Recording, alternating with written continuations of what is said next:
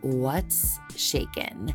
You are listening to episode 46 of Hurdle, a podcast that talks to everyone from entrepreneurs to CEOs and athletes about how they got through tough times, hurdles of sorts, by leaning into wellness.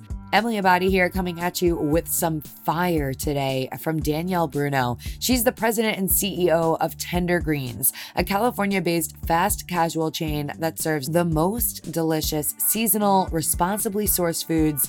I'm personally amped because the first of many Tender Greens locations opened here in New York City not too long ago near Union Square. I actually just walked by where their other location is going to be by Bryant Park.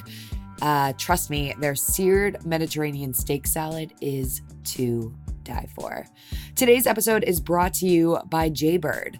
Different runs have different vibes when it comes to if I'm listening to a hype up playlist or my favorite podcasts, but regardless, good headphones make all the difference.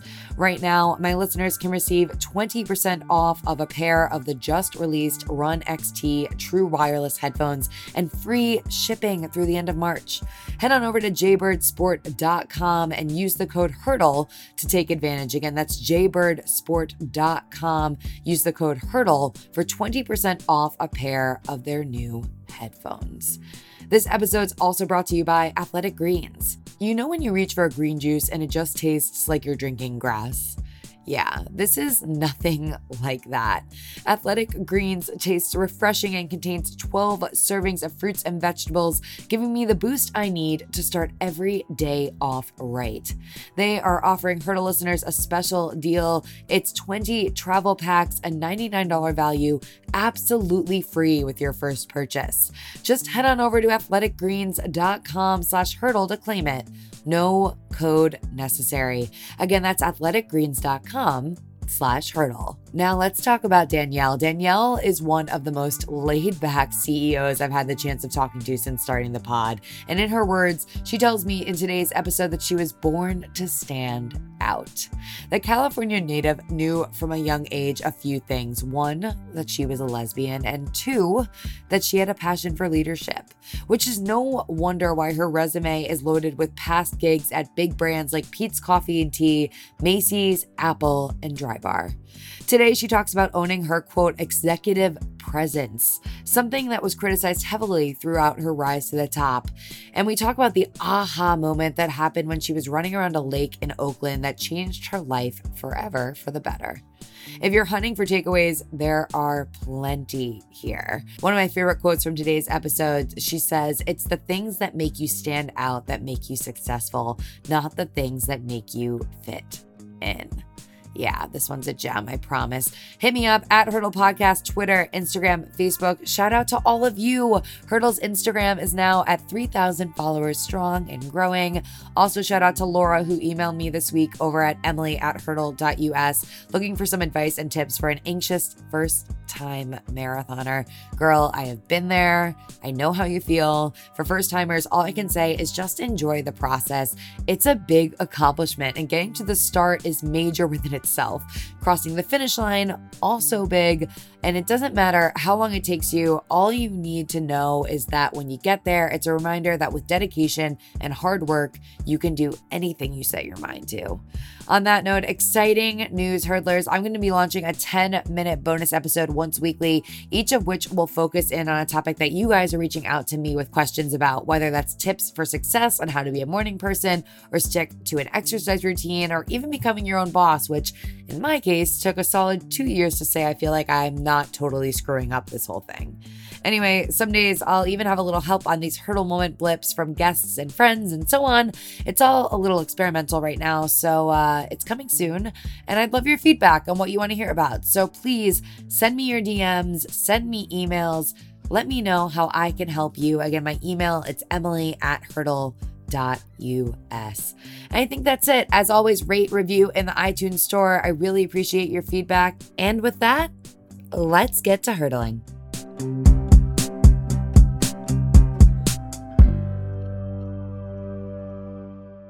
Today, I'm sitting here with Danielle Bruno. She's the president and CEO of Tender Greens. Hey.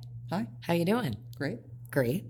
Always a good thing, even though it's raining and the teachers are on strike in LA. Yep. We're going to deal with it. We're going to deal with it. Really excited to be here because I feel like Tender Greens just opened in New York City. I want to talk to my audience a little bit about the company because there are 29 locations in 3 states, so it's not everywhere yet. Not yet. So talk to me about what Tender Greens is. So Tender Greens is probably would be considered in the fast casual category, but Tender Greens really is the kind of place where you get a 5-star meal for a 3-star price. We source all of our food from the best possible sources. We have executive chefs in every location, and we make food from scratch daily. So you're really getting a gourmet meal for the price of what you would pay going to. I won't name any other places, but you can get an amazing steak plate with mashed potatoes and some seasonal greens for less than $15. Well, that was unbelievable. That was gonna be my next question. So, like, what kind of food are you getting when you walk in the door? Well, we're called Tender Greens, but our best seller is a steak plate. So there's sometimes there's a little bit of a naming challenge as a result, but we do sell salads like people expect, but we also sell a lot of fish. We sell steak, chicken. We sell an amazing fried chicken sandwich. So, but all of it is really based on a culinary background. So I would say it's the best version of anything out there. So talk to me a little bit about your background. Do you have a background in food? I don't. Okay. I don't have a background in food. Where are you from? I have a background in eating. I'm pretty good at that. Yeah, I've been doing that for a while. My background's really, the through line is my background's in people. So I love the consumer that eats in our space, and I love the kind of employee that's drawn to this kind of a business. So I've worked at a lot of different kinds of consumer companies that are all best in class in what they do. Prior to coming to Tender Greens, I was actually at Drybar, where I was president of retail there. And I was there for about 3.5 years and opened, I think, 70 locations with them. Wow. Prior to that, I was at Peet's Coffee, and I held a variety of jobs. So the last, I think, was vice president of retail strategy. And I've worked in a few other places. Probably most notably, I opened the first Apple retail stores. Oh, wow. So I was one of the 7 people hired to be part of the team and hired by Ron Johnson to create that project. And I was there for about 5 years, and that was fascinating. So the thing I always say is the same woman who would eat at Tender Greens, would get a blowout, would drink Peet's Coffee, would buy an Apple computer. So there is a lane and there is a through line, but it's not in the restaurant industry. Can you give me like a snippet of insight into what a VP of retail strategy or like what that looks like what kind of things that person does? Yeah, I mean, it varies a little bit depending on the company and the company size, but broadly speaking, it's everything from deciding where the location should be, so real estate, often the design and the flow of the business, the marketing strategy, always the operations of the business, so that's the whole customer journey, the deployment for the team. It can also include things like training and other HR functions, but broadly speaking, it's everything from soup to nuts.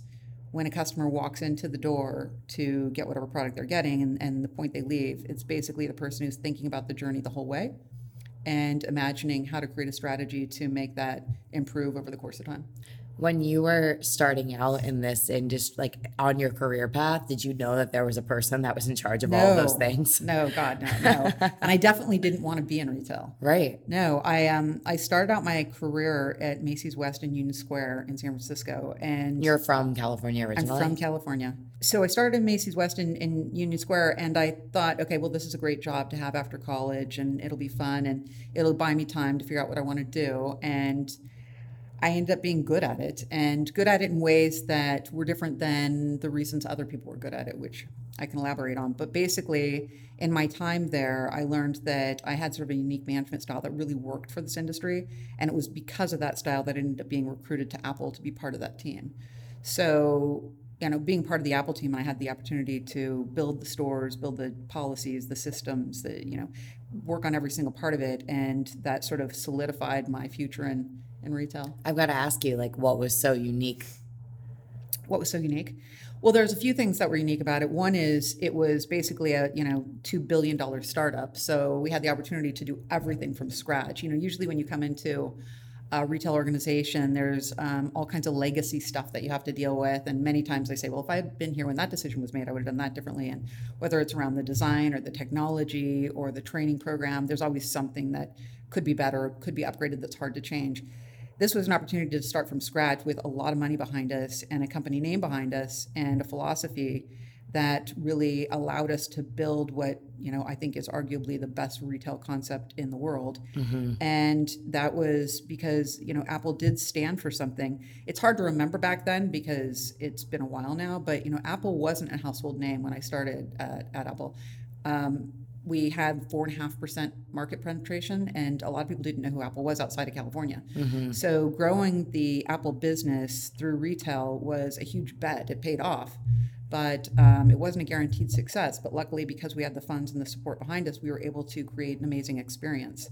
And similar to Starbucks, I think it was one of the few places that actually created a gathering space for like-minded people. And that's not something that ever had been considered in the world of technology before. Right. Wow. You've had a pretty awesome seat at the table in a lot of these really prominent companies. And I think to hold these positions, it takes a lot of confidence. Have you always considered yourself to be a confident person? I have. Yeah. Actually. Yeah. I have no good reason for it. I really was confident as a kid, despite, being in situations where I probably should have been a little bit more humble. I've just always been confident. I can't say I've had, a lot of, a ton of other innate skills, but for some reason I have always been confident. As a kid, so where did you grow up in California? I grew up in the Valley. Yeah. I grew up in the Valley. Elaborate on the Valley. Yeah. For the people. Right. Sorry. The people at home. There are people who are not from LA listening to this podcast. So I actually grew up in the San Fernando Valley. So It's a suburb of LA. It's about 20 minutes north of here. Okay. All right. And you grew up in the Valley. Siblings, situation? 2 younger brothers. Okay. And university? I did my undergrad at UC Santa Cruz, and then later I went to grad school at USF. Got it. And when you were in college, what were you majoring in? Social psychology, and then I majored in organizational design as a grad student. Okay. And you mentioned you were extremely confident, albeit there probably being some situations where you maybe should have taken a step back. Yeah. Can you articulate anything about that? Yeah, I think I can. I've actually given it a lot of thought, and I've just come up short with any good reason for it. But I just always had a lot of confidence. I was always very self-assured. I was very physically active. My parents, I think they were also very confident people, so maybe that was part of it. My dad was actually a homicide detective for LAPD. My mom was a stay-at-home mom for many years until they got divorced. But I was sort of the king of my street, the queen of my street. I don't know. I just was in charge of, it still exists to this day. I'm sort of in charge of the fun of my friends, and I sort of organize things, and I'm the person who's deciding what we're all going to do. And I did that as a kid. And it sounds like you're in the Sandlot.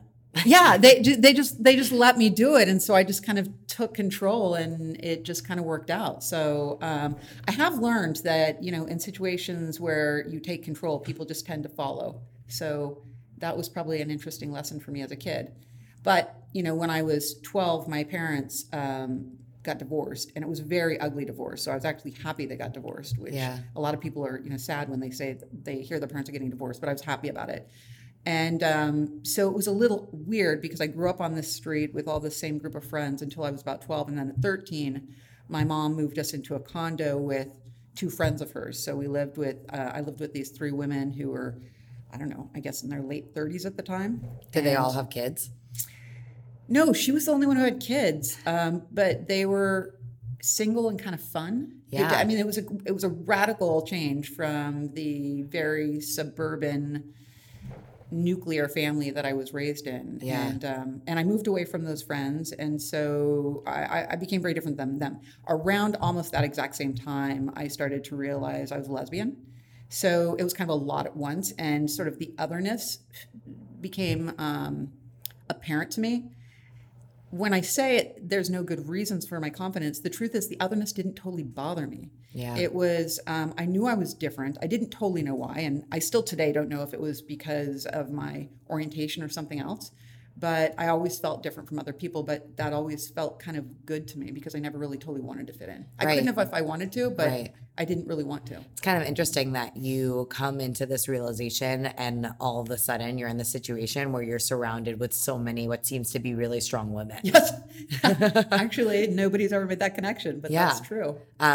Your story a little bit, albeit definitely has its differences. I sat down with Sadie Lincoln, the founder of Bar3, and when she was growing up, she grew up with what she called aunties, which was her mother took her and her brother Miguel, who founded WeWork. He took her and her brother Miguel to live with like some of her friends, and they became her aunties, and they all just like lived in this commune together because that's a total normal, crazy upbringing. And I mean, the both of them have seemed to done quite well with that sort of situation. But I mean, everyone's different. And so it's probably really special that you had that foundation of sorts, despite it being a little bit rocky. It is really special. And I mean, that theme, the theme of not living the standard life, and the value of that has continued to become more obvious to me as I've gotten older. What would you say some of the values that you learned during that time were that you've kind of carried along with you as you've come of age here? Mm-hmm. This may be a leap, but I'm married now and I have 2 kids. And my wife came from a very typical family that was, upper middle class, and it was, everything was very traditional, really smart family and very successful. The relationship to what you just asked me, and my answer is, so my wife had, when we first had kids, a very particular view of how kids are supposed to be raised. Yeah. And I think she had probably a very standard view that a lot of people have when raising kids. I think when you're in any kind of minority, there's this hypercritical desire to be the best version of something. So it's like, we're a lesbian couple with kids, which means that we can't have any faults, and we're just going to be the amazing archetype for everyone out there, so that we can be a role model. And so I think, in addition to her natural sense of like, these are the rules and this is how you're supposed to behave as a parent, I think that was an additional pressure for her. I've never had a sense of how things were supposed to be. I never had these rules that if you want your kid to be the certain way, this is how they'll grow up. I didn't grow up with that. And because I didn't grow up with it, and the people that I've known, including myself, who didn't grow up with that, actually ended up being more successful in many ways and just self-sufficient and confident.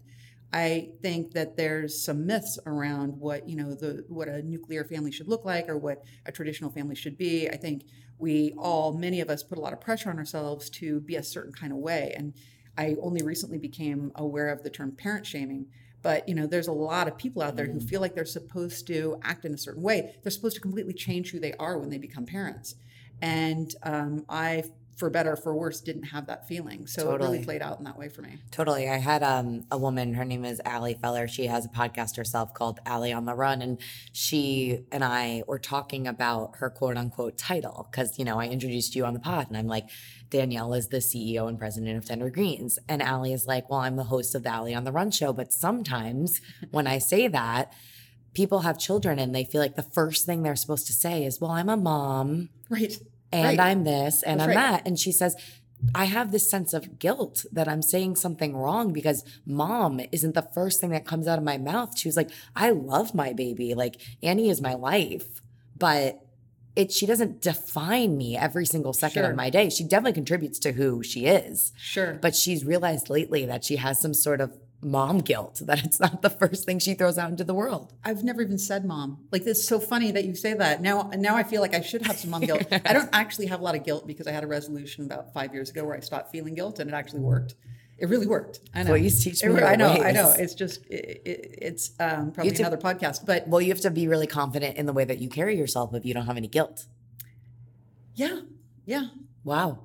Well, I really want to learn. I don't know. Well, I think I was telling you about my whole oxygen mask philosophy, which is... Well, tell the Yeah. So basically, when people are feeling bad that they're not behaving in a certain way and they're going to disappoint other people, or they should be doing something a certain way, or they're not responding or reacting in the way that they would expect, that doesn't resonate for me, because my philosophy is, you have to be the best version of yourself to be providing what you should be providing to other people. So it's kind of put the oxygen mask on yourself before you put it on, your child or whatever, because you have to stay present. You have to stay alert. You can't feel resentment and frustration that you're in an experience just because somehow you feel obligated. Right. And I think that's the worst version of guilt is people feeling obligated and doing things that actually negatively impact what they actually have to provide. Wow. There's a way that this could come across sounding really self-centered and really selfish, but for me, the first thought that goes through my mind is that what I want to be doing? Is that what I want to be doing? Is that what I want to be participating in? Is that the way that I want to show up? If it's not, then I just simply can't do it. Yeah. I love the term showing up. I think it's something that I've been working on a lot in recent years, is showing up and being entirely present for everything that I'm doing. If I'm going to make a commitment, if I'm going to go to something, if I'm going to do something, especially in this climate of us being so attached to our phones, it's like, if I decided I wanted to show up, then I should show up.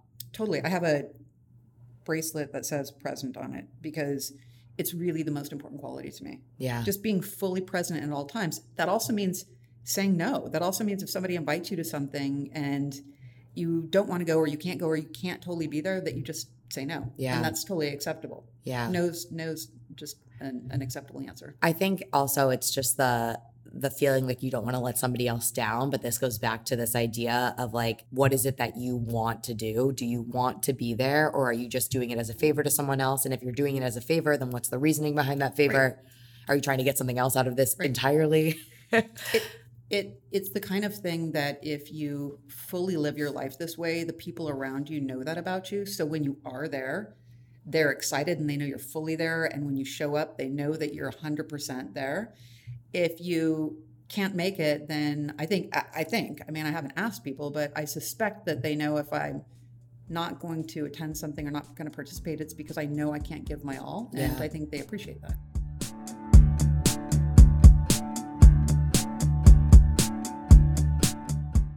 Taking a quick break from Danielle to shout out my sponsor, Jaybird. And what I love about this company is that the people making the headphones out in Park City are a committed bunch of athletes of all types, from runners to cyclists, dedicated to making products for all athletes. And that means that they know what runners like me are really looking for in their headphones. The new Run XT True Wireless, they're great because they're no hassle. Seriously, within 10 minutes of wearing them for the first time, I was hooked. And that's not something I say often about headphones. What I love about these is that there's nothing dangling around my neck to bother me. They're sweat-proof, which means the audio quality is great from the second I put them on to mile 10 and beyond. They come with a bunch of different interchangeable tips and what they call wings, which is great because that means you can customize your fit to exactly what your ear shape is. And that also means they're not going anywhere. They're not falling out, which is clutch. Plus, the 4-hour playtime is perfect for someone who's a sub-4 marathoner. Am I right? Right now, listeners can receive 20% off a pair of their just released Run XT True Wireless headphones and free shipping through the end of March. Just head on over to jbirdsport.com. Use the code HURDLE at checkout to take advantage. Again, that's jbirdsport.com. Use the code HURDLE to get 20% off your Run XT True Wireless. Let's get back to it.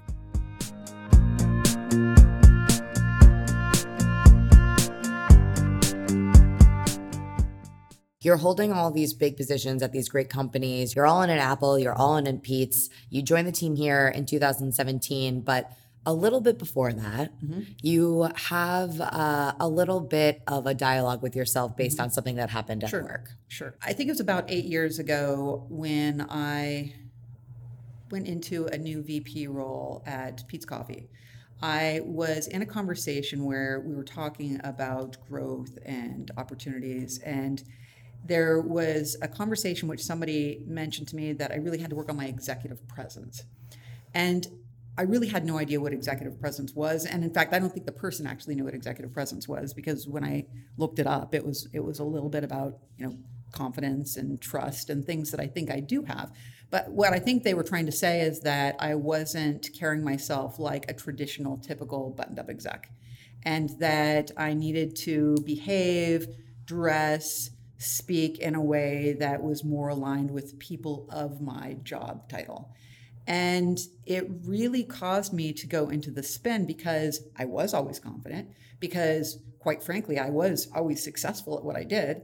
And so this feedback threw me because I thought, well, I don't even know if I know how to do those things. Right. And it didn't make me angry. It didn't even make me upset. I just felt really concerned because I sincerely did not know how to do those things. I mean, I was the best version of myself, which is what I thought made me good at my job. So I thought, if I start changing all these things about who I am so that I fit into this box, how am I going to still be good at the things that make me good? And I mean, one of the things that makes me good, I think, is that I'm approachable. I connect with people. I don't have a power trip. I don't carry the mystique that I think is associated with executive presidents because I am available.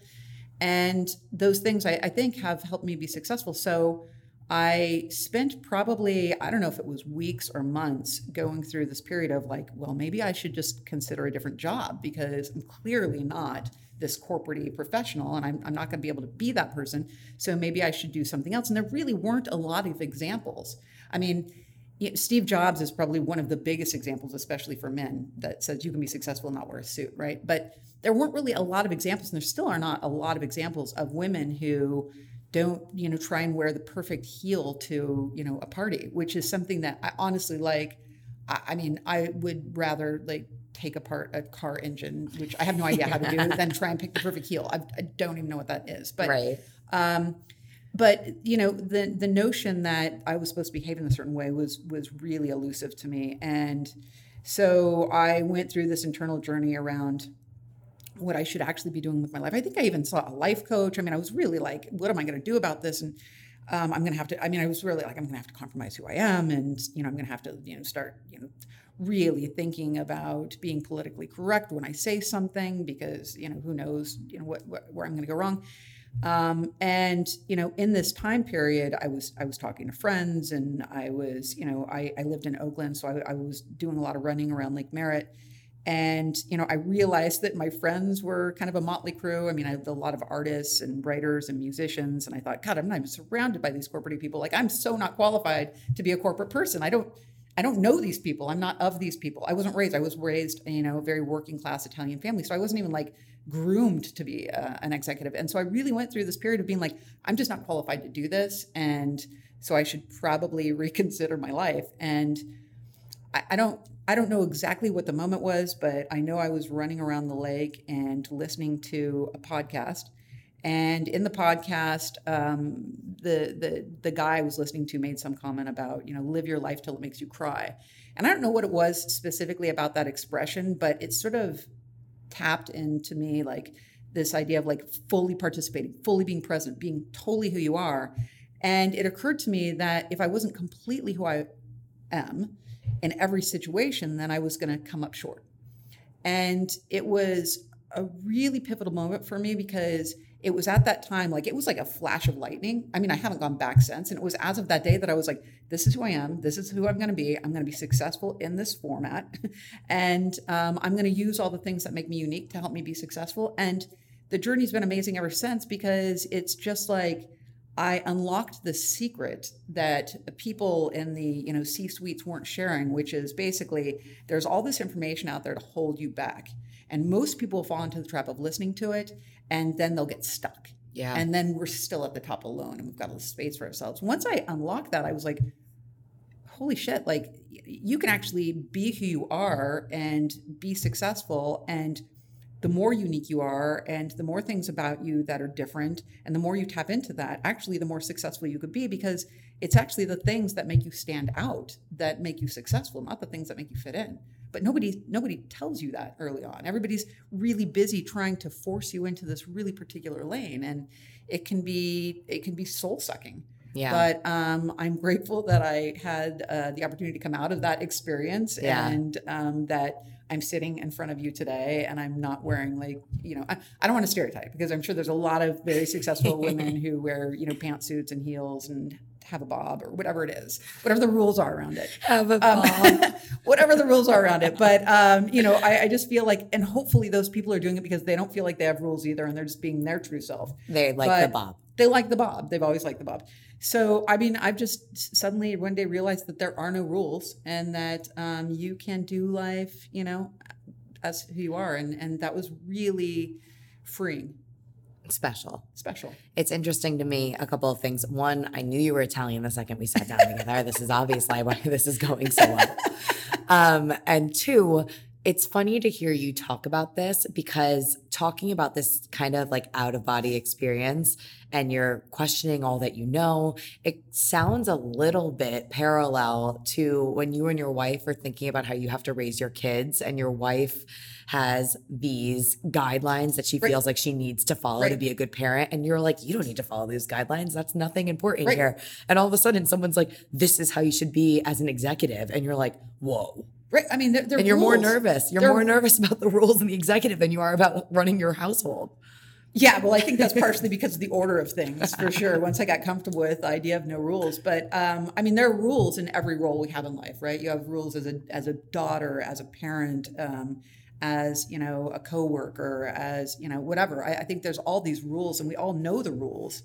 And, many people try very hard to follow those rules. One day I just decided I wasn't following any of them anymore. Yeah. And by the way, my wife would kill me if I didn't say she's really come around. And she now has really embraced this idea of not trying to be the perfect parent. And I think we're both a lot happier as a result. I think a lot of parents are constantly embracing this idea that they don't have to be the perfect parent. Yeah. I mean, I'm embracing the idea that I don't have to be a perfect podcaster or a perfect journalist or just perfect, really. Right. So, perfect is boring. Perfect is boring. I love that saying. I'm going to take that away with me. Put it in my pocket for later. Take it. Okay. So you mentioned running around a lake. Mm-hmm. How else do you chill out? I run around a lake now again too. So I live in Silver Lake. So I run around the lake there usually. I do some, home exercises, but probably my most relaxing activity where I can totally get out of my head is karaoke. Oh, I have to tell the people at home that I walked into Danielle's office and there's microphones hanging from the ceiling. Not real ones, fake ones, but it was a birthday prank. Yeah. Supposedly. Well, it was a decoration. A birthday decoration. Karaoke. What kind? But okay, I have to be honest. I have a go-to karaoke song. Okay. It's Billy Joel's "Weed and Start the Fire." Of course, that's a great one. That's a great one. What's yours? My go-to, I do love Billy Joel, and Piano Man's definitely up there. Oh yeah. But I'd say my go-to is Rocket Man by Elton John. Elton John. Sometimes you're just going through all the lyrics. Yeah. Okay. So karaoke is how we chill out. Yeah. So now you're in this position at Tender Greens. Do you feel in your role here that there's like a certain amount of pressure to be really in tune with what you're eating and your health and like your overall picture of well-being? I wouldn't say there's pressure around it. I would say there's a lot of awareness around eating well. Yeah. And I was a Tender Greens customer for years before I started working here. So I was always a fan of the food. I don't think I always understood what made it so great, just the quality of the ingredients and the skill set of the executive chefs and the freshness of the food. But I was always a fan of it. I did, however, still partake in other sort of unhealthy things. Like, I'd say my vice would be like Diet Coke, right? So I would still drink Diet Coke and I would still occasionally like eat chips and things like that. And it's not that I don't do those things anymore, but I've become way more aware of the idea of sort of additives and unnatural ingredients because being here and hearing so many stories and being around these chefs and talking to the farmers and understanding the lengths we go to make sure we provide really clean, delicious food.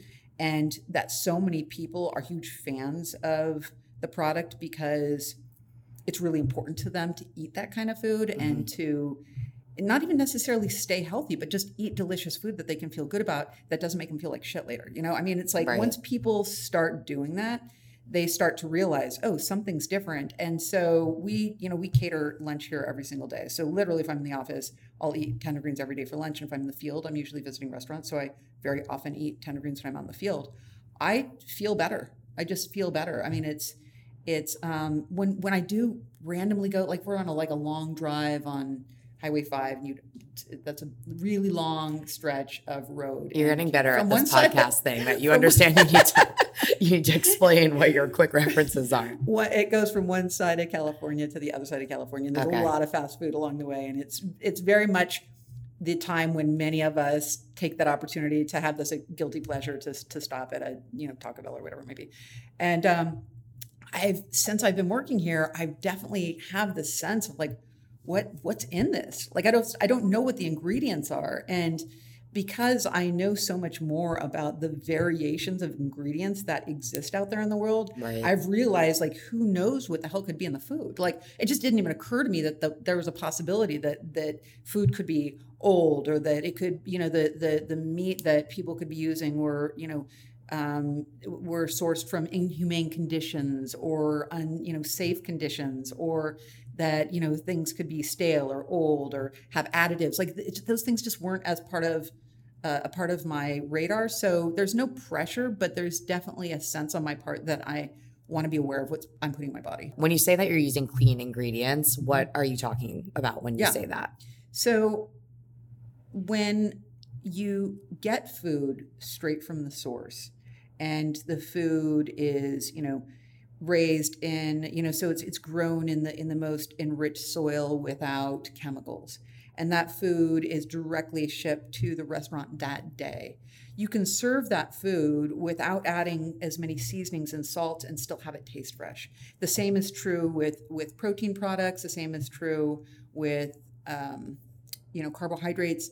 The purer the food in its birth, the better it will taste if it's served fresh. And so very often, when you're eating food, I mean, obviously the worst case scenario is people who are adding things into things like meat just because it's cheaper to not have it be 100%. Right. So if you have something like beef and it was fed on a grass diet, and it was, this sounds strange, but actually the stress of a cow can actually affect the taste of the meat. So I know this. I believe it. So there these cows that are eating grass. They're not in a stressful environment, and inevitably, it's not a great outcome for them. But when they get to the restaurant, it's all very fresh, and it's served by an executive chef who knows how to cut it, who knows how to serve it. They salt it lightly, but it's not filled with all kinds of other things because it doesn't need to be. So that's what I mean by clean. I mean, all of our dishes really have, just a handful of ingredients, and they're all very obvious ingredients. Right. know? And even if they're unique or more exotic ingredients, they're not meant to be hiding anything. They're meant to enhance. Right. I actually love that. I was reading about someone was providing feedback that they felt weird that the lettuce wasn't smaller. And the feedback from the company was, well, if we don't cut the lettuce, it stays fresher for longer. Yeah, that's right. And it is big. Yeah. And it's just interesting that, like, even something as small and minuscule as a detail like that is something that you guys kind of take into consideration. Absolutely.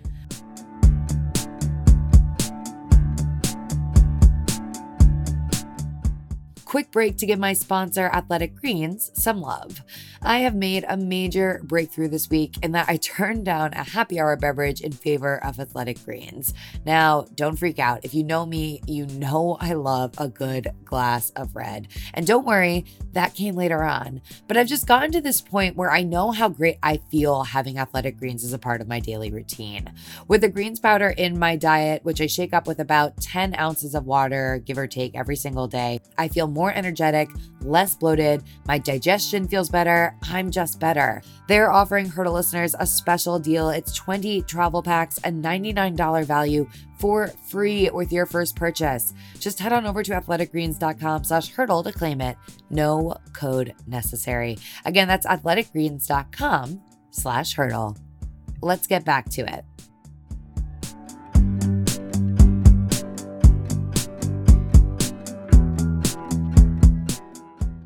This is your first job that's been strictly in food. I mean, I guess Pete's just different beast. Yeah. Okay. So this is your first job that's been strictly in food. So what has been one of the biggest challenges coming into a kind of niche like this? Well, the restaurant business operationally is really complex. Yeah. And so really learning, I mean, especially because we make everything from scratch. So we have, ovens and hoods, and, we have all the various, things that are required to make every kind of food. So like learning about how the operations of a kitchen work has been really interesting to me. I mean, my background's in operations, so it's usually a strength of mine, but coming in here, I felt like, I didn't know anything, because just learning how to run a kitchen is really specific. There's the perishability of food, there's the supply chain of food, there's, things like, you have to be aware of, we had this big romaine crisis recently, which, doesn't exist in the blowout business. Yeah. So, being really aware of the fact that there's a whole sequence of events from the food getting from the farm to, the consumer that can go wrong has been really fascinating and challenging. And then also learning all of the stuff that I just mentioned to you about what makes the food different, what makes it fresher, what makes it taste better. All of our restaurants are run by classically trained executive chefs, so they all have these strong culinary backgrounds. So really learning from them how foods are made in the best possible way to make them taste really good, but without reducing the nutritional quality. It's been a lot to learn, but it's been great. I'd love to dial it back a little bit and talk a little bit more about your executive strategy, internal dialogue, moving forward from that scenario. So you come to terms with the type of leader you are and the type of woman you are in business, and honestly a lot more about who you are in general, both in the door and out of the door. And do you find that this realization inspires you to move forward in your career in a different way? Yeah, it does in a lot of ways.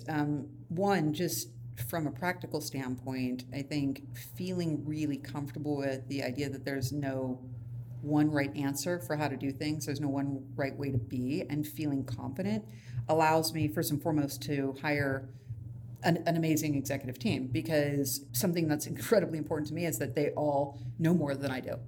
So, my head of marketing has to know way more about marketing than I do. My head of operations has to know way more about operations than I do, so that I can always get the best possible advice and guidance from them. Yeah. I'm pretty good at listening for what makes sense, but, I think having people who are willing to push back, and one of my rules is if we make a decision here and it goes out in the wild and it fails, and anybody in this room says, we shouldn't have done it that way, that's a disaster for me, because that means that somebody didn't feel comfortable before it got out there to say this isn't a good idea. And I hold them responsible for that. So sometimes some CEOs can have a problem with people not giving them feedback or being honest, but I require it of them. Right. So part of it is that, because I sort of coach them to be like I am, in the sense of, if you're confident and you feel good about what you're doing, just try it, push it, put something out there, and don't worry about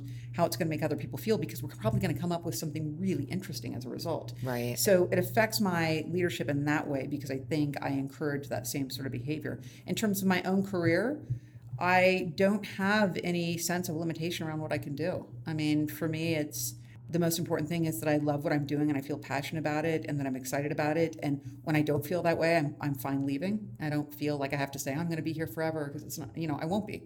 I'll be here as long as I'm challenged and as long as I feel like I'm providing the best version of what somebody can provide in this role. But then I'll have my next adventure, and I don't know what it will be. And as long as it doesn't require me to have, a medical degree or something like that, I'm sure I'll do it, because there are lots of things I've taken on that I didn't know how to do, and I just figured it out. I love the idea I hire people that are smarter than me. I think there can be sometimes like a little bit of a complex, like you're trying to reel it in, you don't want to feel uncomfortable, but the right person in a leadership position wants to get a little uncomfortable because they want to get pushed to the next level. If you're not willing to get pushed to the next level, then you're always going to be in the exact same spot. Yeah. It not only pushes me, but it pushes them, because they challenge each other. Yeah. And, if we have a meeting and there's not some friction or discomfort, or even, if the fight breaks out, then I feel like it wasn't a successful meeting. Yeah. because everybody's really, really understanding their version of what success looks like. And so I don't want my head of operations to be thinking about the best version of marketing, and I don't want my HR person to be thinking about operations. I want them all to think about what the best version of their job is and to go for it. And if that conflicts with somebody else, then they need to work through it. And we end up in really great places because we're not all in this groupthink mode. Right. I have a question, and excuse me if it's out of line, but I'm kind of curious to know, when that person criticized your executive strategy, do you think at all there was any commentary on your sexuality in there? I think nothing's out of line for me, by the way. Well, I always want to be PC on the podcast, No, with, like, how people are going to understand these questions. No, and I appreciate it. I feel like that's something that I'm kind of curious about. Yeah, I think it may have been a byproduct of my sexuality because I mean, you see, I'm wearing torn jeans, which I guess They're very these trendy. days they're very trendy, Almost as trendy as the bob sometimes. Exactly. Well, these days, really, you need to be wearing the torn jeans and the combat boots. But back then, I pretty much have dressed the same since I was 12. Yeah. So I think it may have been a commentary on my sexuality. I think it may have been a commentary on my overall presence, which certainly, I mean, we're all sort of a product of who we are outside work. And when I grew up, I was a tomboy, and, not saying that all tomboys become lesbians, don't worry. But I think I just have always had this style, and this may not sound PC, but I don't think I had that same desire or drive to appeal to men who, quite frankly, are usually in the leadership positions. Yeah. The person who said this to me happened to be a male. I think that's actually like a strong suit. That think puts that's you the at an advantage. It does. You know what? It puts me in an advantage. It also puts me in an advantage with other women. Yeah. So the other thing that's interesting, and again, I think the female dynamic and the female corporate dynamic, even in the last 5 years, has dramatically changed. And this next generation, they're like off the charts. They're so advanced. But there's definitely been these times in my career where I experienced a lot of like females like being sort of jealous and competitive towards each other in this way that I was able to observe from afar because I never felt that. And it was sort of this strange thing that I even remember saying to someone at one point, like, I never had the sense of I was competing. I never really felt like I was competing with either gender because I sort of felt like I was in my own category. Not that orientation and gender aren't different things, but I just didn't have to follow the same path. So I wasn't like, it was like apples and oranges. So I sort of always had the advantage of being like the only orange, which is kind of a funny reference. The only orange. The only orange. I'm curious, what is on the horizon for Tender Greens, except maybe some more states and obviously some more stores?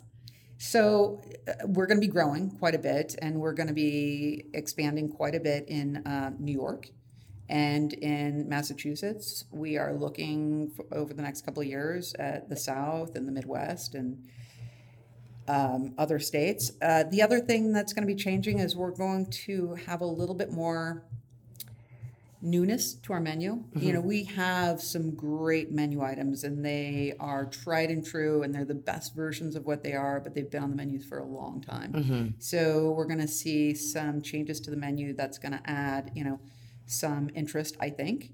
We are going to continue to have new seasonal favorites, which is something we started last year. So, you'll see some things like, albacore tuna and, potentially something like lobster. You'll see Wagyu beef next year. So there'll be some interesting items that I don't think anybody else offers.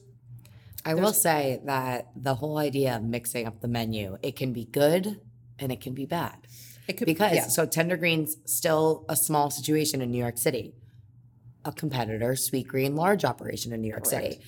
Sometimes when they mix up the menu on the staples, there's like a mass revolt. Right. No, and I've got to be careful because anybody in LA listening to this might be panicking right now. The staples will not be removed.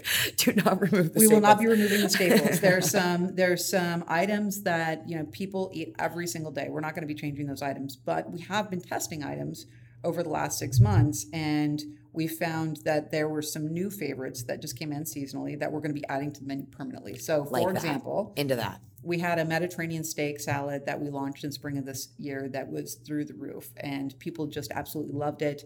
And it was meant to be a seasonal item. And once we took it off the menu, like my email box was just bombarded with, why don't you have this anymore? There's a few versions of that will go on the menu permanently. Got it. And you actually just said something that's kind of interesting to me. Can people just like hit you up?